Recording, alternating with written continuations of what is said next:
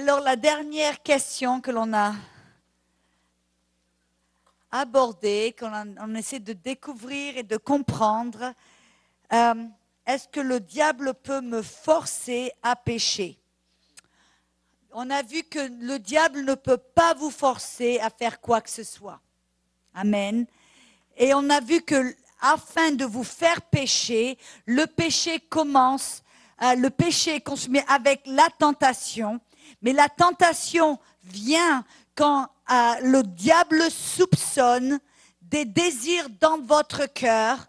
Et comment est-ce qu'on donne naissance à ces désirs? À travers ceux que l'on voit, que l'on entend, que l'on regarde, amen, les choses dans lesquelles on médite. Nos pensées, notre tête, c'est là. Joyce Meyer a un livre qui s'appelle Le champ de bataille, c'est notre tête. C'est là où le diable va engager la bataille.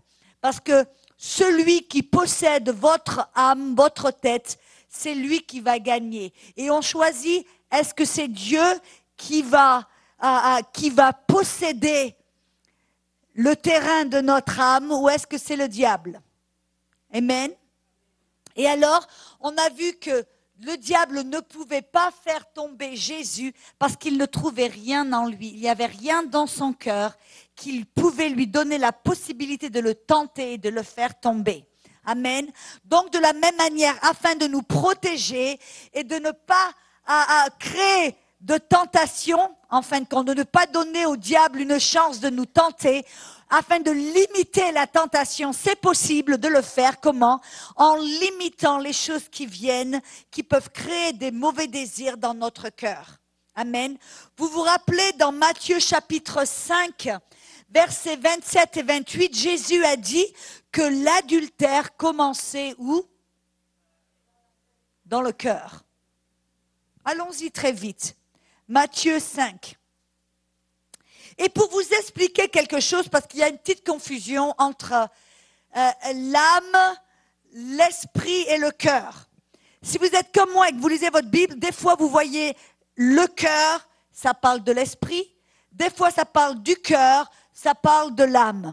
Par exemple, on voit que dans le livre de Romains 10, qui dit que la foi commence où? Dans le cœur. Dans Marc 11, Jésus dit, si vous croyez dans votre cœur. On voit aussi que dans Romains, et que l'amour a été versé où? Dans notre cœur. De quelle partie est-ce que ça parle? Ça parle de notre esprit. C'est dans notre esprit, amen, que la foi que la foi est générée. C'est dans notre esprit qu'a été versé l'amour de Dieu. Mais on voit aussi d'autres fois où Jésus a dit l'adultère, par exemple dans Matthieu chapitre 5. Allons-y. Matthieu chapitre 5.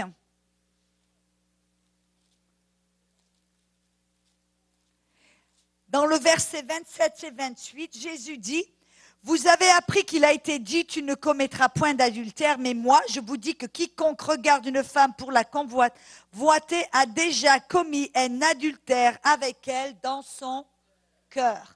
Jésus nous dit que l'adultère commence dans le cœur. Alors, de quelle partie parle-t-il? De notre esprit? Est-ce que l'adultère va commencer dans votre esprit? Non. La vérité, en fin de compte, c'est que comme j'ai dit avant, dans la Bible, des fois, quand ça parle du cœur, c'est une référence à notre esprit. D'autres fois, quand il parle du cœur, comme ici dans Matthieu 5, ça parle de notre âme. La partie de nous qui est les émotions, l'intellect et le choix. Alors, y a-t-il une contradiction là? Est-ce que vous avez déjà entendu que des fois Jésus ou certains apôtres disaient, si tu crois de tout ton cœur. Pourquoi?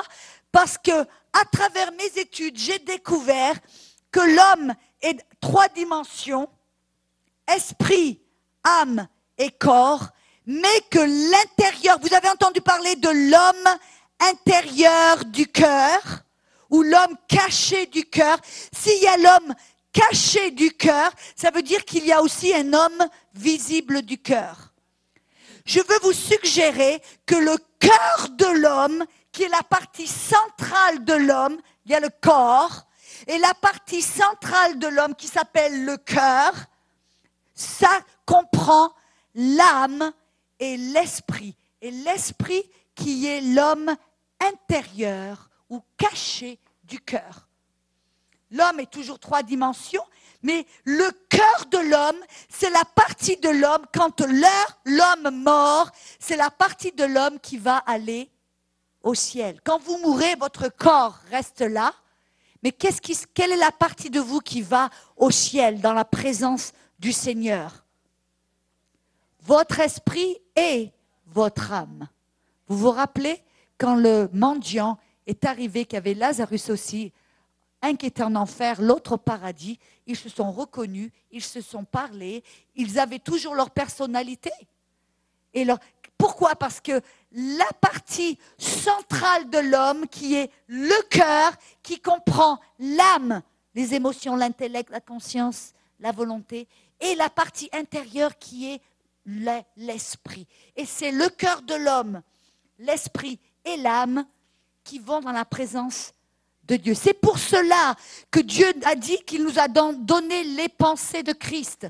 Où sont les pensées de Christ? Dans notre esprit. Et on a dans notre âme, on a aussi une pensée. Oui ou non? C'est pour cela qu'il a dit que vous ne soyez pas celui qui a double pensée. Ne croyez pas qu'il puisse recevoir quoi que ce soit du Seigneur. Est-ce que vous comprenez ce que je veux dire ici? J'essaie d'éclaircir un petit peu. Ça amène de la confusion. On se dit, mais alors, le cœur, c'est quoi? C'est l'esprit ou c'est l'âme? Le cœur, c'est le centre de l'homme qui comprend l'âme et l'esprit, la partie intérieure. C'est pour cela que dans Hébreux 4, 12, regardez très vite dans Hébreux 4, 12. Je fais juste un petit détour pour expliquer quelque chose afin que vous puissiez comprendre et qu'on puisse savoir comment se battre contre la tentation. Amen. La tentation commence dans les pensées, dans le cœur, mais ce n'est pas l'esprit, c'est la partie, c'est l'âme, où il y a les émotions, la volonté, l'intellect, la conscience. Amen. Hébreux 4, 12, ça va vous expliquer quelque chose très vite. Si je le trouve. Quelqu'un qui a pris le livre d'Hébreux de ma Bible? Il a disparu. Il est où? Ah non, il est là. Hébreux 4, 12. Il dit, car la parole, voyez, le cœur, l'esprit et l'âme sont tellement connectés, ils sont tellement proches et connectés l'un de l'autre que la Bible dit que c'est très difficile des fois de savoir ce qui est de l'âme, ce qui est de l'esprit. Hébreux 4, 12 dit car la parole de Dieu est vivante et efficace, plus tranchante qu'une épée quelconque à 2 tranchants, pénétrante jusqu'à partager âme et esprit, jointure et moelle, elle juge les sentiments et les pensées du cœur. C'est la parole qui peut diviser, qui peut séparer l'âme et l'esprit. Parce que l'âme et l'esprit font partie du cœur. C'est pour ça que l'on doit croire de tout notre cœur. Non seulement notre esprit, mais notre âme, nos pensées doivent être en accord afin de pouvoir prier la confession de foi. Amen. C'est pour cela que vous voyez ici que dans Hébreux 4, 12, ça appelle l'âme la jointure. Pourquoi? Parce que c'est l'âme qui connecte le corps à l'esprit. Comme vous avez une jointure, ça connecte 2 parties de vos bras. De la même façon, l'âme, c'est ce qui est entre le corps et l'esprit, qui connecte l'âme, qui connecte le corps et l'esprit. Et pourquoi est-ce que ça s'appelle l'esprit la moelle? Pourquoi? Dans la moelle, si quelqu'un a le cancer du sang, qu'est-ce qu'ils font? Une transplantation de la moelle. Pourquoi? Parce que c'est dans la moelle qu'il y a la vie. C'est dans la moelle qu'il y a la vie. C'est dans votre esprit qu'il y a la vie de Dieu. Est-ce que vous voyez la comparaison? Donc, ça nous explique que la tentation, ici, commence dans notre cœur. Là, notre âme. Amen. Jésus a dit, l'adultère commence dans le cœur, dans l'âme, dans les pensées. C'est-à-dire, si la tentation commence dans notre cœur ou dans notre âme, dans nos pensées, ça veut dire qu'on peut se protéger dans la tentation en protégeant notre âme, en protégeant nos pensées. Vous ne pouvez pas être tenté avec quelque chose à laquelle vous ne pensez pas ou que vous ne connaissez pas. Si vous ne connaissez pas la glace au chocolat ou la glace à la pistache, alors je ne peux pas vous tenter avec la glace à la pistache, que vous ne connaissez pas. Mais à partir du moment où quelqu'un vient et commence à vous montrer des images, il commence à vous peindre une photo d'une glace et qui fait chaud, tout d'un coup, ça rentre dans vos pensées et tout d'un coup, ça crée un désir. Et ce désir, c'est là, ça crée une tentation. Amen. Alléluia. C'est pour cela que dans Proverbe 4, allons-y, on va y retourner, c'est important, dans Proverbe 4. Et j'espère que vous comprenez, je n'explique pas cela sous la loi comme des commandements, parce que nous marchons par l'esprit dans la grâce.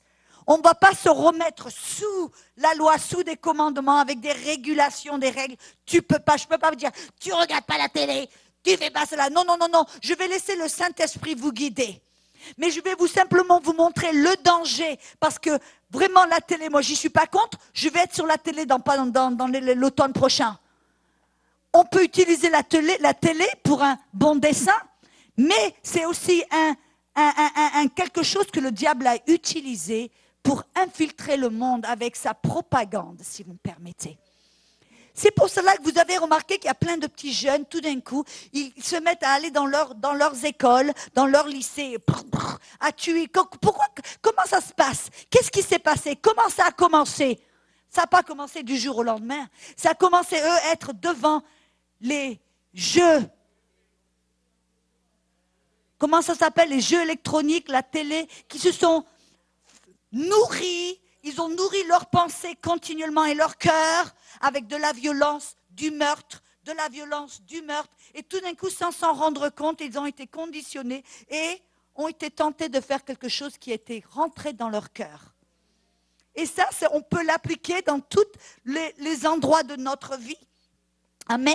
Alléluia. Donc on dit dans Proverbe 4, versets 20 à 26.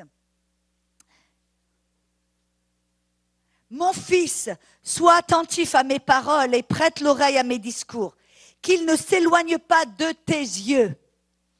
Garde-les dans le fond de ton cœur. Amen. Car c'est la vie pour ceux qui les trouvent et c'est la santé pour tout leur corps.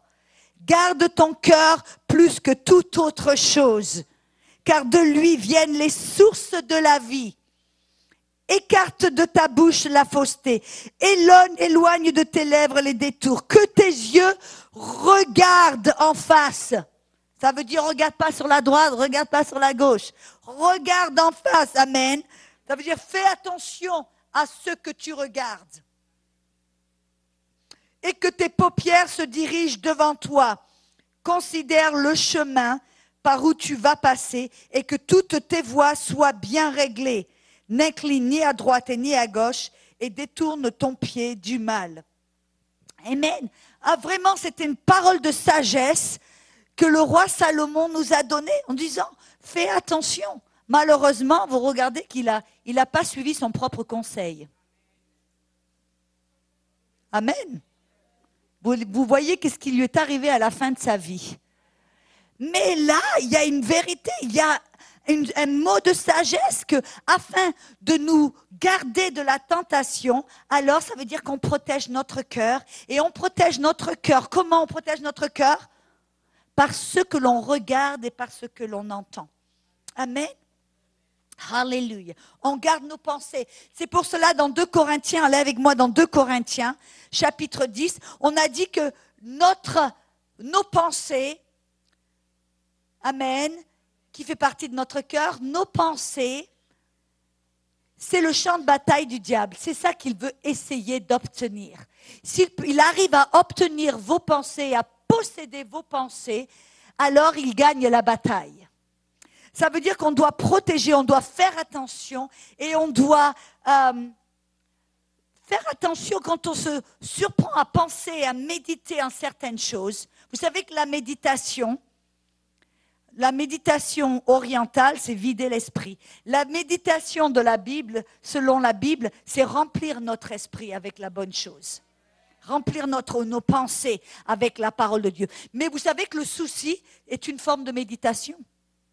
Des gens, quand vous dites aux gens, méditez sur la parole jour et nuit, afin que tu observes de faire selon ce qui est écrit. Et alors, tu auras du succès. Alors, tu vas prospérer dans ta voie. On dit aux gens de méditer sur la parole. Alors non, on médite comment?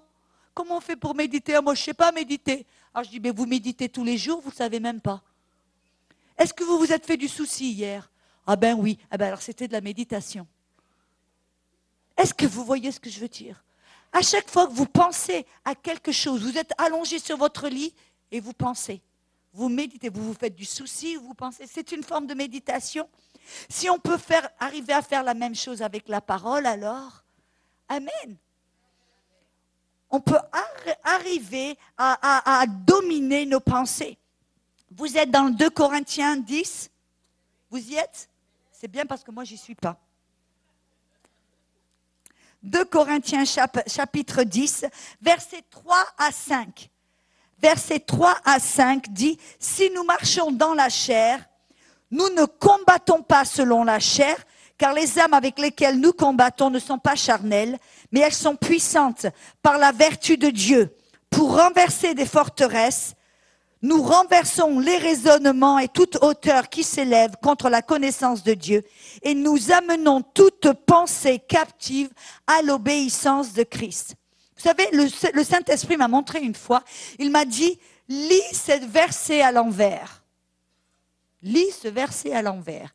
Et tout d'un coup, je me suis aperçue qu'en lisant ce verset à l'envers, on découvrait comment est-ce que ces raisonnements et ces forteresses se formaient dans nos pensées. Vous savez qu'est-ce que c'est une forteresse? C'est pas quelque chose, c'est pas un esprit quelque part dans l'atmosphère qui domine. Non, non. Une forteresse, c'est quelque chose dans votre tête qui empêche la vérité de rentrer. Et là, le Saint-Esprit m'a montré, il dit, si quand le diable qui te bombarde avec des pensées, si tu ne prends pas, tu ne soumets pas cette pensée à la parole de Dieu, alors tu vas continuer à y penser. Et si tu continues à y penser, ça devient un raisonnement. Qu'est-ce que c'est un raisonnement ou un argument? Ça veut dire que tu commences à raisonner avec la parole de Dieu. C'est comme un débat qui est entamé.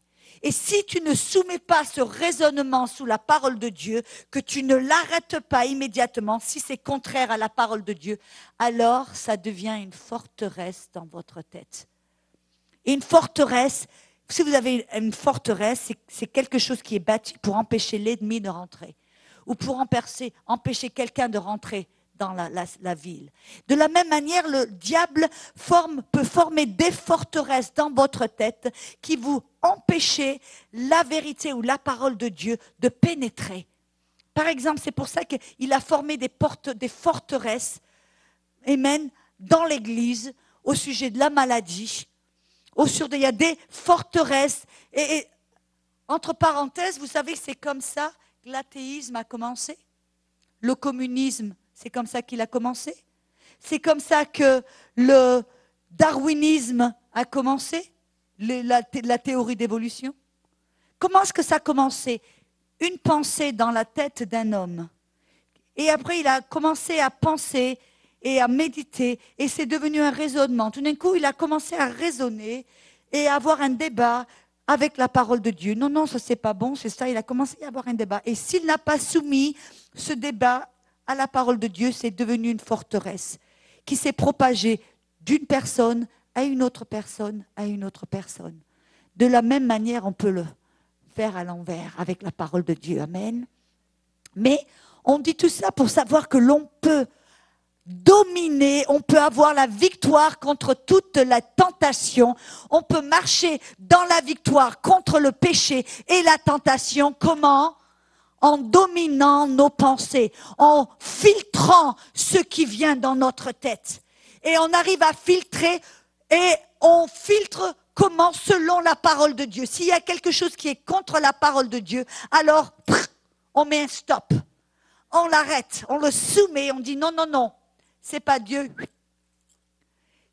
Pourquoi? Parce que ces pensées ont le potentiel de devenir un désir. Ce désir a le potentiel de devenir une tentation. Et cette tentation, quand on y cède, devient le péché. Et le péché produit la mort. Amen. Alléluia. J'aime bien ce que Kenneth Hagin a dit. Il dit, on ne peut pas empêcher un oiseau de voler au-dessus de la tête, mais on peut l'empêcher de faire le nid au-dessus de votre tête. Qu'est-ce qu'il voulait dire par là? Vous ne pouvez pas empêcher le diable de vous bombarder, parce que c'est ça son mode d'opération. Il va vous amener, il va essayer de vous bombarder le plus possible avec des images, des idées, vos pensées, mais vous pouvez l'empêcher d'y installer et de bâtir une forteresse dans votre... Amen. Et de créer des désirs malsains dans votre cœur. Amen. Alléluia. Tout le monde va bien? Alléluia. Alors, on a vu qu'en fin de compte, vous avez la puissance contre le péché. Vous avez les outils nécessaires contre le péché. Et le problème, c'est très souvent que je rencontre, c'est que les gens ont en tant que fils de Dieu, amen, contre le péché, souvent les gens se voient impuissants. C'est pour ça qu'ils viennent, c'est le diable qui me l'a fait faire. C'est le diable qui me l'a fait faire. Non, non, le diable vous a suggéré quelque chose que vous avez accepté. Et aussi, c'est important de savoir, d'avoir une bonne perspective. Parce que pour quelqu'un qui dit, c'est le diable qui me l'a fait faire, qu'est-ce qu'ils disent en fin de compte? Que le diable est tout puissant. Que le diable a toute puissance, qu'il a la puissance de vous forcer. Vous savez que quand Adam a été tenté dans le jardin, le diable l'a forcé de rien faire du tout. Si le diable avait voulu le forcer à faire quelque chose, il serait venu sous la forme d'un lion, d'un éléphant. Non, il est venu complètement innocent comme un petit serpent qui avait l'air d'être complètement inoffensif, pas dangereux du tout. Et il a suggéré. Et c'est ça la puissance. Donc on doit savoir que le diable n'est pas tout puissant. J'ai entendu un ami qui dit, Dieu est grand, le diable il est tout petit. Parce qu'un chrétien qui se voit petit et qui voit le péché ou qui voit le diable tout puissant est un chrétien qui ne va pas marcher dans la victoire. Contre la chair ou contre la tentation ou contre toute autre chose. Amen. Contre les forces du diable. Donc on doit savoir, vous vous rappelez qu'on a vu dans les réalités de notre rédemption que nous avons été adoptés en tant que fils de Dieu. Amen. Et on a dit qu'en tant que fils de Dieu, nous avons été mis dans une position de faveur, de confiance et de responsabilité. Dieu nous a donné certaines responsabilités. Ça veut dire qu'il y a des choses pour nous à faire en tant que fils de Dieu. Ça veut dire qu'on fait partie du business de Dieu. Vous comprenez ce que je veux dire par là? Vous avez déjà vu des magasins qui disent père et fils? Alors, on est dans le business, dans le business de Dieu, et c'est père et fils. Ça veut dire que Dieu nous a donné une responsabilité en tant que fils de Dieu. Amen. Et avec cette responsabilité, afin d'assumer cette responsabilité, il nous a donné toute autorité. On a vu hier, dans Luc 15, que quand le Père, vous vous rappelez la parabole du fils qui était perdu, quand le fils est revenu vers le Père l'a accueilli, l'a embrassé, a eu fait la fête, et il a fait trois choses. Il lui a mis une robe qui est un symbole de la justice, la robe de la justice, qui est un symbole de la faveur. Vous vous rappelez quand Joseph avait reçu une robe multicolore? Amen. C'était une représentation de notre justice en Christ. Et aussi, il lui a donné une chevalière. Il a mis une chevalière, une bague au doigt. Et ça représente quoi alors cette bague? Ça représente l'autorité que nous avons reçue en Christ. Parce que vous êtes la justice de Dieu, vous en tant que fils de Dieu, on a un travail à faire. On n'est pas là pour s'asseoir au milieu des pâquerettes. Amen. On est là. Dieu nous a laissés sur la terre, il nous a fait confiance, mais il nous a donné une responsabilité parce qu'on a un travail à faire. Et afin de faire ce travail, Dieu nous a donné toute autorité. Amen. Amen. Cette chevalière, c'est un symbole d'autorité. Je me rappelle, il y a dans les temps anciens, pendant la Révolution française, il y avait le roi Louis XIV, Louis XV, Louis XVI. Et je me rappelle, vous avez déjà vu ces films avec les trois mousquetaires, vous avez déjà vu ce genre de films. Et une chose que le roi, s'il avait envoyé un homme, quelqu'un pour une mission très spéciale, très souvent ce qu'il faisait, il prenait sa chevalière qui avait un sceau ou un emblème qui montrait la fleur de lys pour le roi de France. Et il prenait cette chevalière, la mettait sur le doigt de ce missionnaire ou de cet envoyé spécial. Et là où cette personne allait, dès qu'elle montrait cette bague, alors, c'était comme s'il venait de la part du roi lui-même. Il lui avait été donné une autorité spéciale et c'était comme s'il lui-même allait à la place du roi. Alors Dieu, en tant que fils de Dieu, nous a donné toute autorité. Il nous a donné le nom de Jésus. C'est pour cela que dans Marc 16, Jésus dit, ces signes vont suivre ceux qui croient. En mon nom, ils vont chasser les démons. En mon nom, ils vont imposer les mains sur les malades. Amen. Nous avons reçu toute autorité. Gloire à Dieu. Dans 1 Jean 5, 4, il dit, car tout ce qui est né de Dieu, est-ce que vous êtes né de Dieu? Amen. Si vous êtes un fils de Dieu, vous êtes né de Dieu, il dit, tout ce qui est né de Dieu triomphe du monde. Ça veut dire que vous triomphez du diable, vous triomphez du péché. Amen. Vous n'êtes pas impuissant en face du péché, vous n'êtes pas impuissant en face des attaques du diable. Mais tout ce qui est né du Dieu triomphe du monde et la victoire qui triomphe du monde, c'est notre foi. On est appelé à régner. On est appelé à marcher dans la victoire. Romains chapitre 5, verset 17.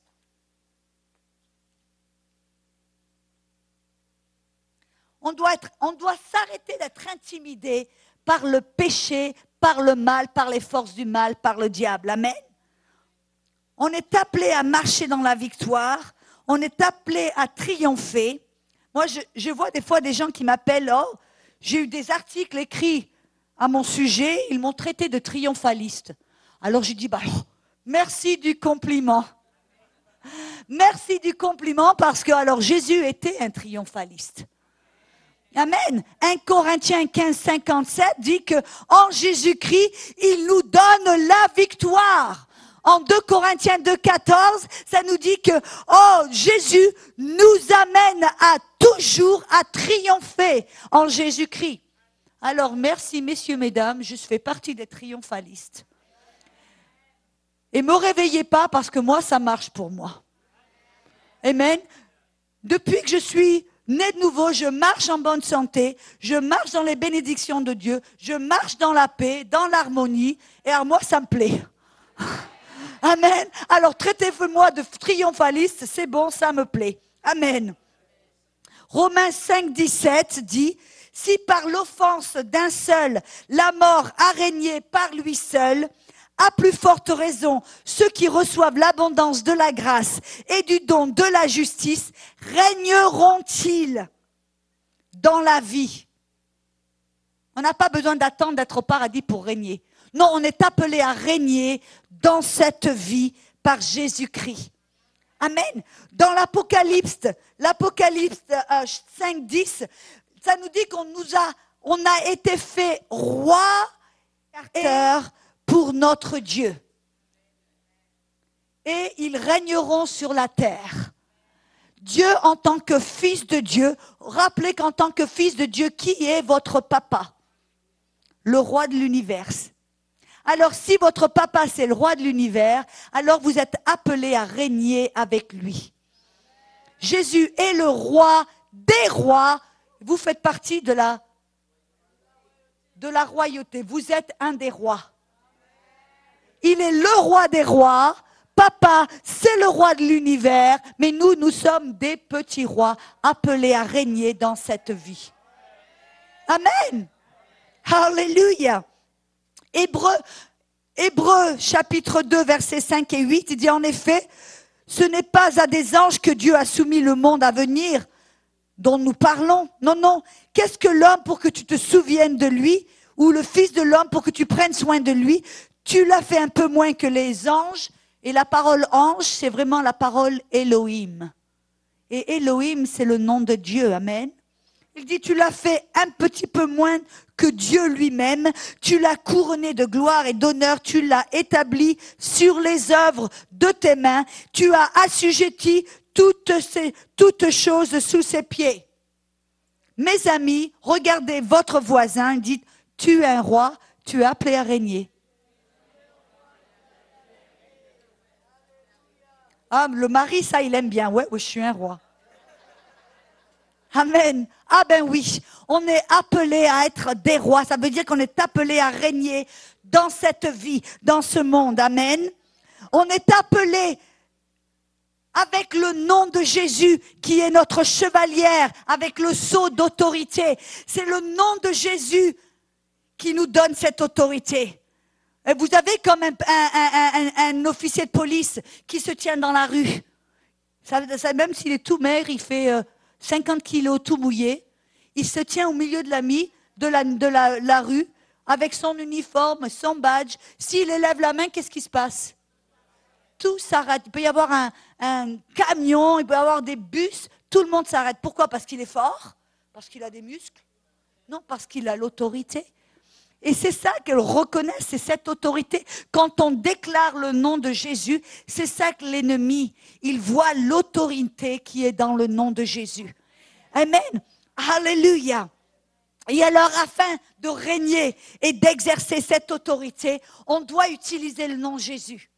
Dans Jean 14, vous vous rappelez quand Jésus, dans Jean 14, verset 12, Jésus leur a dit, les mêmes œuvres que je fais, vous allez en faire les mêmes, même de bien plus grandes, car je m'en vais vers le Père. De quoi parlait-il? De quel genre d'œuvre parlait-il? De quel genre d'œuvre est-ce que Jésus parlait quand il a dit les mêmes œuvres que je fais, vous allez les faire? Quelles étaient les œuvres de Jésus? Guérir les malades, chasser les démons, multiplier le pain, ressusciter les morts, calmer la tempête. Ah, marcher sur l'eau, moi faudra que j'essaye ça. Quand le moment vient, si j'en ai besoin, je suis dans une impasse, pas de problème. Amen. Pourquoi pas?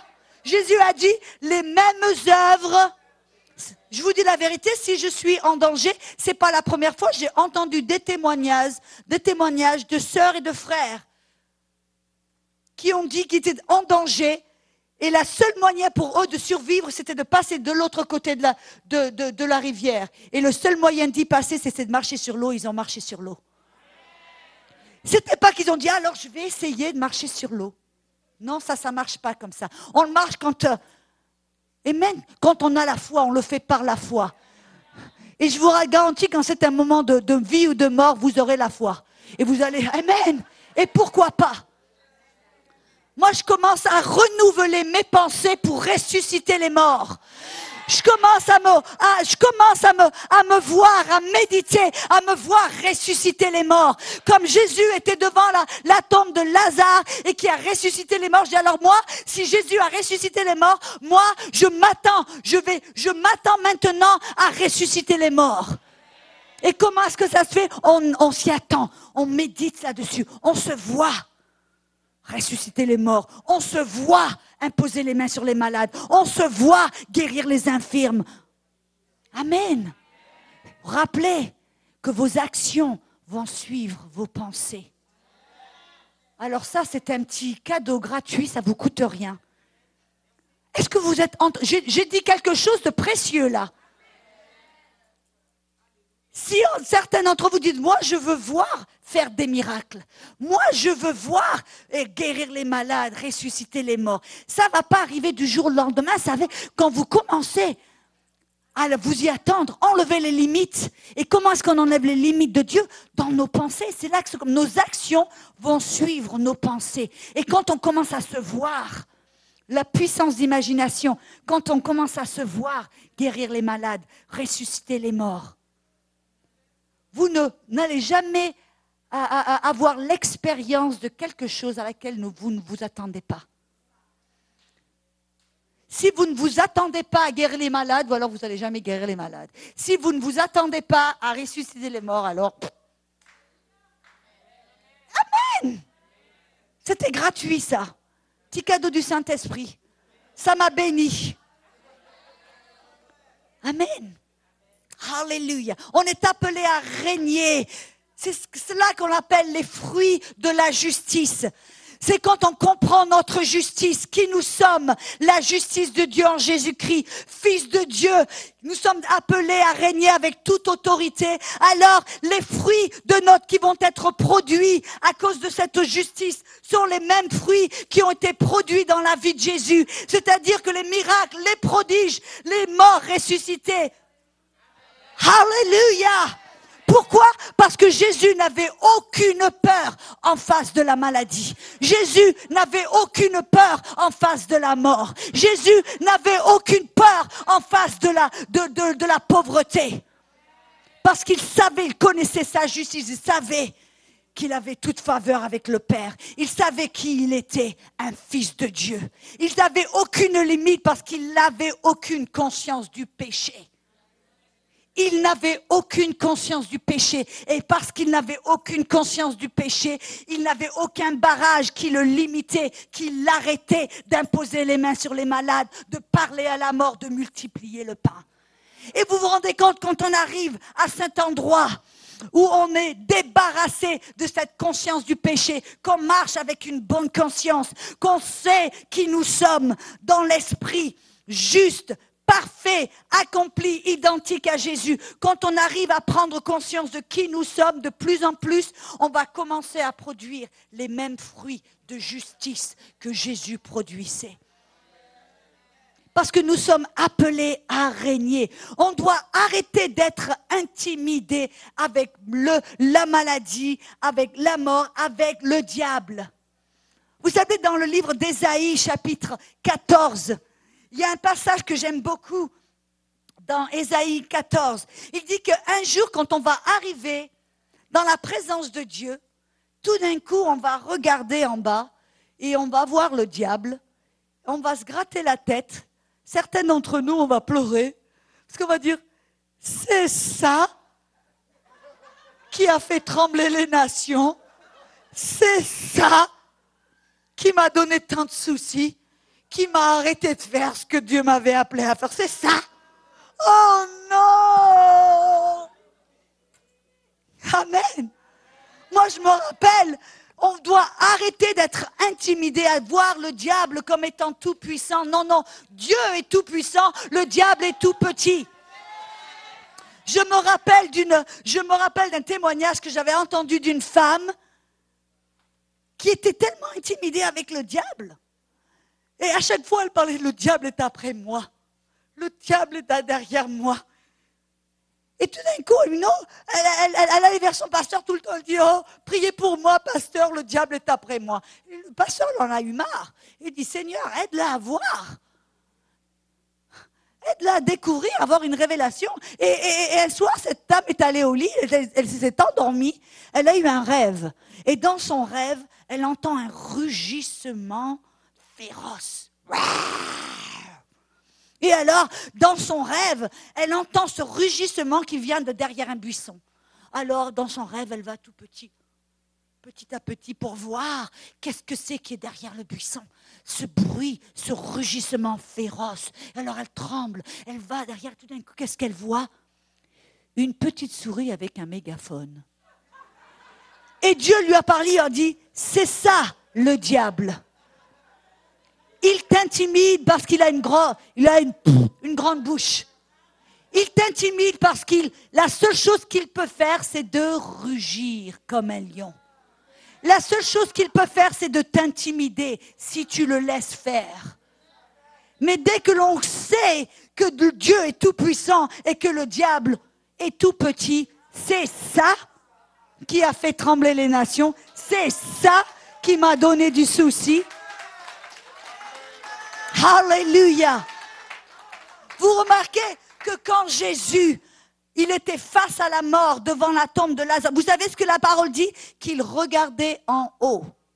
Pourquoi est-ce qu'il regardait en haut? Parce qu'au lieu de regarder à circonstances et de regarder à la mort, il a choisi de regarder dans le monde céleste, où dans le monde céleste il y a la résurrection, la provision, la guérison, tout ce dont vous avez besoin. Maintenant je commence à prêcher. C'est votre faute. Amen. On doit arrêter d'être intimidé, de lui donner plus de place. Et on doit découvrir, en tant que fils de Dieu, notre position. Dans Éphésiens, chapitre 1. C'est pour cela que Paul, vous remarquez, quand il prie, il ne prie pas pour que Dieu nous donne plus de puissance, pour que Dieu nous donne plus d'autorité, pour que Dieu nous donne plus de bénédiction. Non. Vous savez ce que Dieu prie, que Paul prie? Il dit, Dieu ouvre les yeux de leur cœur afin qu'ils puissent avoir une révélation de leur appel, qui ils sont en tant que fils de Dieu. Qu'ils aient une révélation de la gloire, de la richesse, de l'héritage qu'ils ont dans les saints en Jésus-Christ. Qu'ils aient une révélation de la puissance, cette puissance de résurrection qui est en eux. Regardez. Et alors, il prie aussi que l'on ait une révélation de notre position spirituelle par rapport à l'ennemi. Regardez avec moi dans Éphésiens chapitre 1, verset. Vous savez que cette prière, c'est une prière qui est ointe. C'est-à-dire que vous pouvez prier cette prière pour vous ou pour quelqu'un d'autre tous les jours. Amen. On a besoin de révélation. On n'a pas besoin que Dieu nous donne plus de puissance pour qu'il nous a mis en nous. Romains 8, 11, toute la puissance qui a ressuscité Jésus des morts. On n'a pas besoin de plus de bénédictions. Éphésiens 1, 3 nous dit que Dieu nous a bénis avec toutes les bénédictions spirituelles en Jésus-Christ dans les lieux célestes. Amen.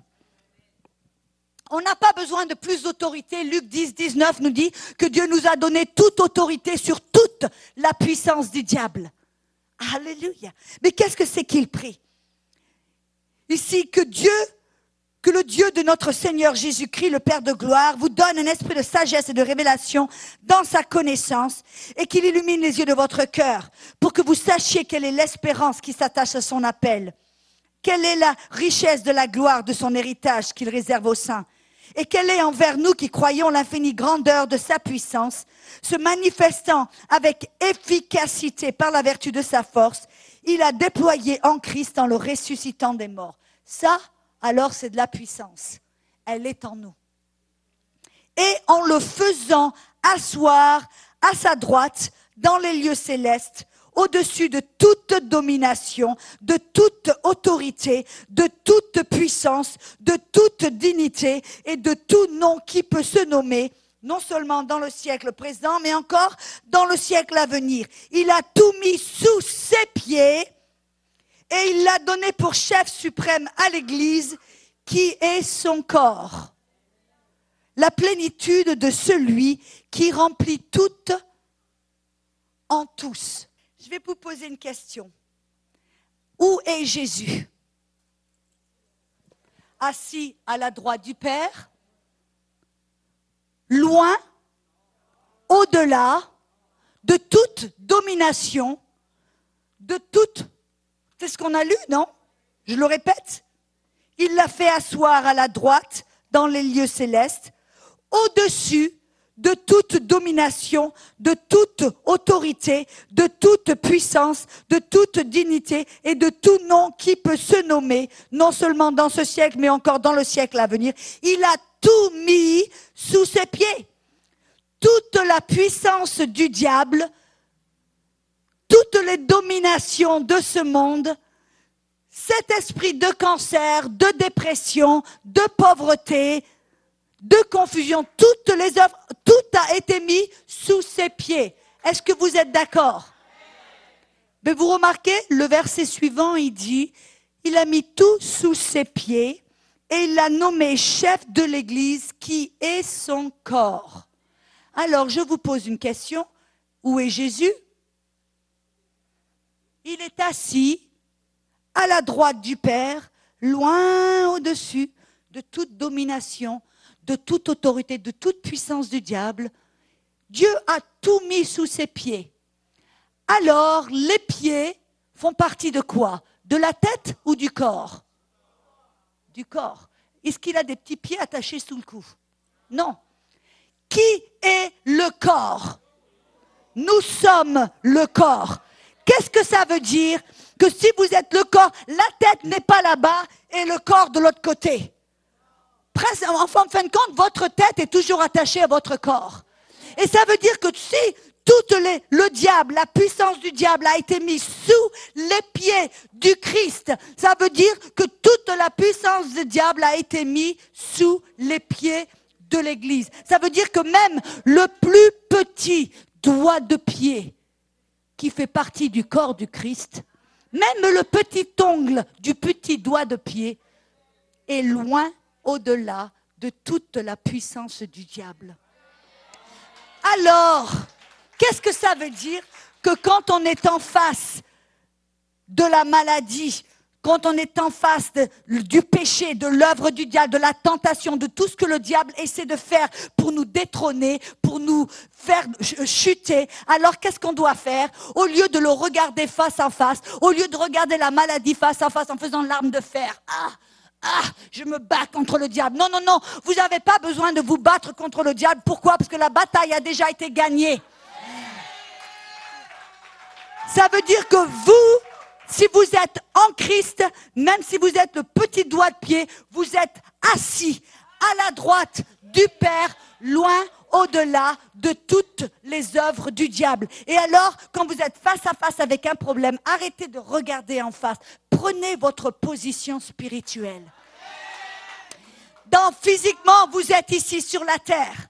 Mais spirituellement, vous êtes assis à la droite du Père, loin au-delà de toute la puissance du diable. Arrêtez de le regarder face à face. Arrêtez d'être intimidé avec la maladie, avec les œuvres du diable. Prenez votre position spirituelle. Regardez, ayez la perspective de Dieu. C'est-à-dire que vous regardez le problème d'en haut.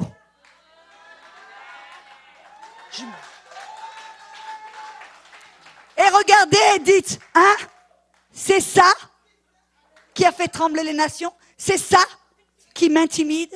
C'est ça qui me donne du souci, qui m'empêche de dormir et de manger? C'est ça? La plupart des chrétiens, le problème, c'est qu'ils restent face à face. Et se disent, je dois lutter contre le péché. Je dois lutter contre la maladie ou le problème. Non, non, on doit, comme j'ai dit avant, avoir une perspective spirituelle. On doit se voir dans l'esprit. On doit voir notre position spirituelle qui est à la droite du Père, en Christ, loin au-delà de toute la domination et de tout nom qui peut se nommer. Amen. Alléluia. Une église qui arrête d'être intimidée, c'est une église qui va commencer à marcher dans la victoire et qui va commencer à faire une différence. C'est ça que la Bible nous a appelé dans Éphésiens 3:10.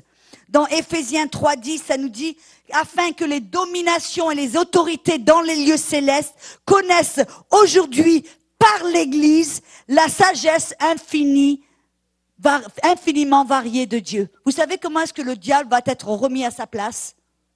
Parce qu'il est un lion rugissant. Parce qu'il va autour pour essayer de tuer, de voler, de détruire tout ce qu'il peut sur son passage. Mais c'est l'Église, c'est vous et c'est moi. Nous sommes appelés fils de Dieu. Nous a donné une responsabilité, toute autorité, afin de remettre le diable à sa place. La plupart de l'Église est en train de prier, de demander à Dieu d'envoyer un réveil. Vous savez comment est-ce que le réveil va arriver? Quand le croyant s'élève dans sa justice et commence à comprendre qui il est, il se dit, ah alors non, j'attends pas que Dieu fasse quelque chose, Dieu a déjà fait quelque chose. Il m'a rendu juste, alors moi, réveille-toi dans ta justice. Alors, tu vas voir un réveil autour de toi. Tu vas voir les malades guéris. Tu vas voir les gens qui vont commencer à marcher dans la victoire. Amen. Et on peut le faire une personne par personne. C'est comme ça. Vous savez que quand vous regardez l'histoire de l'Église et l'histoire des différents réveils qui se sont des différents, vous savez comment ça a commencé? C'est pas que Dieu, dans sa souveraineté, dans les cieux, a dit, ah ben voilà, ok, ah maintenant je me réveille. Alors maintenant, ah oui, bon, je les ai oubliés, maintenant je vais faire un petit réveil sur la terre. Ok, je vais mettre un petit peu de puissance. Ok, maintenant voilà. Non, non. Ça a été un homme ou une femme qui a réalisé qui ils étaient, qui ont réalisé leurs responsabilités et qui se sont dit, ah, si Jésus a dit que les mêmes œuvres qu'il a fait, moi je peux les faire même de bien plus grandes, et s'il me l'a promis, qu'il m'a dit, alors je vais croire la parole, je vais commencer à marcher selon la parole, je vais commencer à marcher dans mon autorité. Et c'est les personnes qui ont commencé à faire ça, qu'est-ce qui s'est passé? Le réveil a commencé. La parole s'est propagée. Les choses se sont passées. On n'a pas besoin d'attendre que Dieu fasse quelque chose. Et on le supplie, on le mendie d'envoyer plus de puissance. On le supplie d'envoyer un réveil. Quand Dieu est assis en disant, mais alors je leur ai donné tous les outils nécessaires, je leur ai donné l'autorité, la puissance du Saint-Esprit, je leur ai tout donné. Un héritage, mon nom, et de quoi de plus ils ont besoin? Si seulement on doit commencer. C'est pour ça que ce message de la justice est tellement important. Quand on arrive à comprendre on s'enlève de dessous la condamnation et de ce complexe d'infériorité, qu'on commence à marcher avec assurance, qu'on commence à développer une relation intime avec Dieu, qu'on commence à savoir que Dieu veut nous utiliser plus que nous le voulons, alors on va avec confiance commencer à faire les mêmes œuvres que Jésus a faites. Vous savez comment ça se passe? Vous rencontrez quelqu'un qui est malade, qui a besoin de prière, et le Saint-Esprit vous dit, vas-y, partage la parole, impose les mains sur lui. Et tout d'un coup, qu'est-ce qui se passe? Condamnation qui arrive, la conscience du péché qui dit, mais pour qui tu te prends? Tu as perdu tu t'es mis en colère? Il a fait même pas 30 minutes et maintenant, pour qui tu te prends? Tu crois que tu vas imposer les mains? Dieu ne veut pas t'utiliser comme ça. Amen. Mais quand on comprend notre justice, on apprend à marcher, non pas par la chair, selon nos émotions, haut en bas, qu'on fait le chrétien yo-yo. Non, non, on commence à marcher dans l'esprit en sachant qui nous sommes dans l'esprit, que Dieu nous voit dans l'esprit, que Dieu veut nous utiliser. On est appelé à être des vaisseaux par lesquels il peut se manifester son amour. Amen.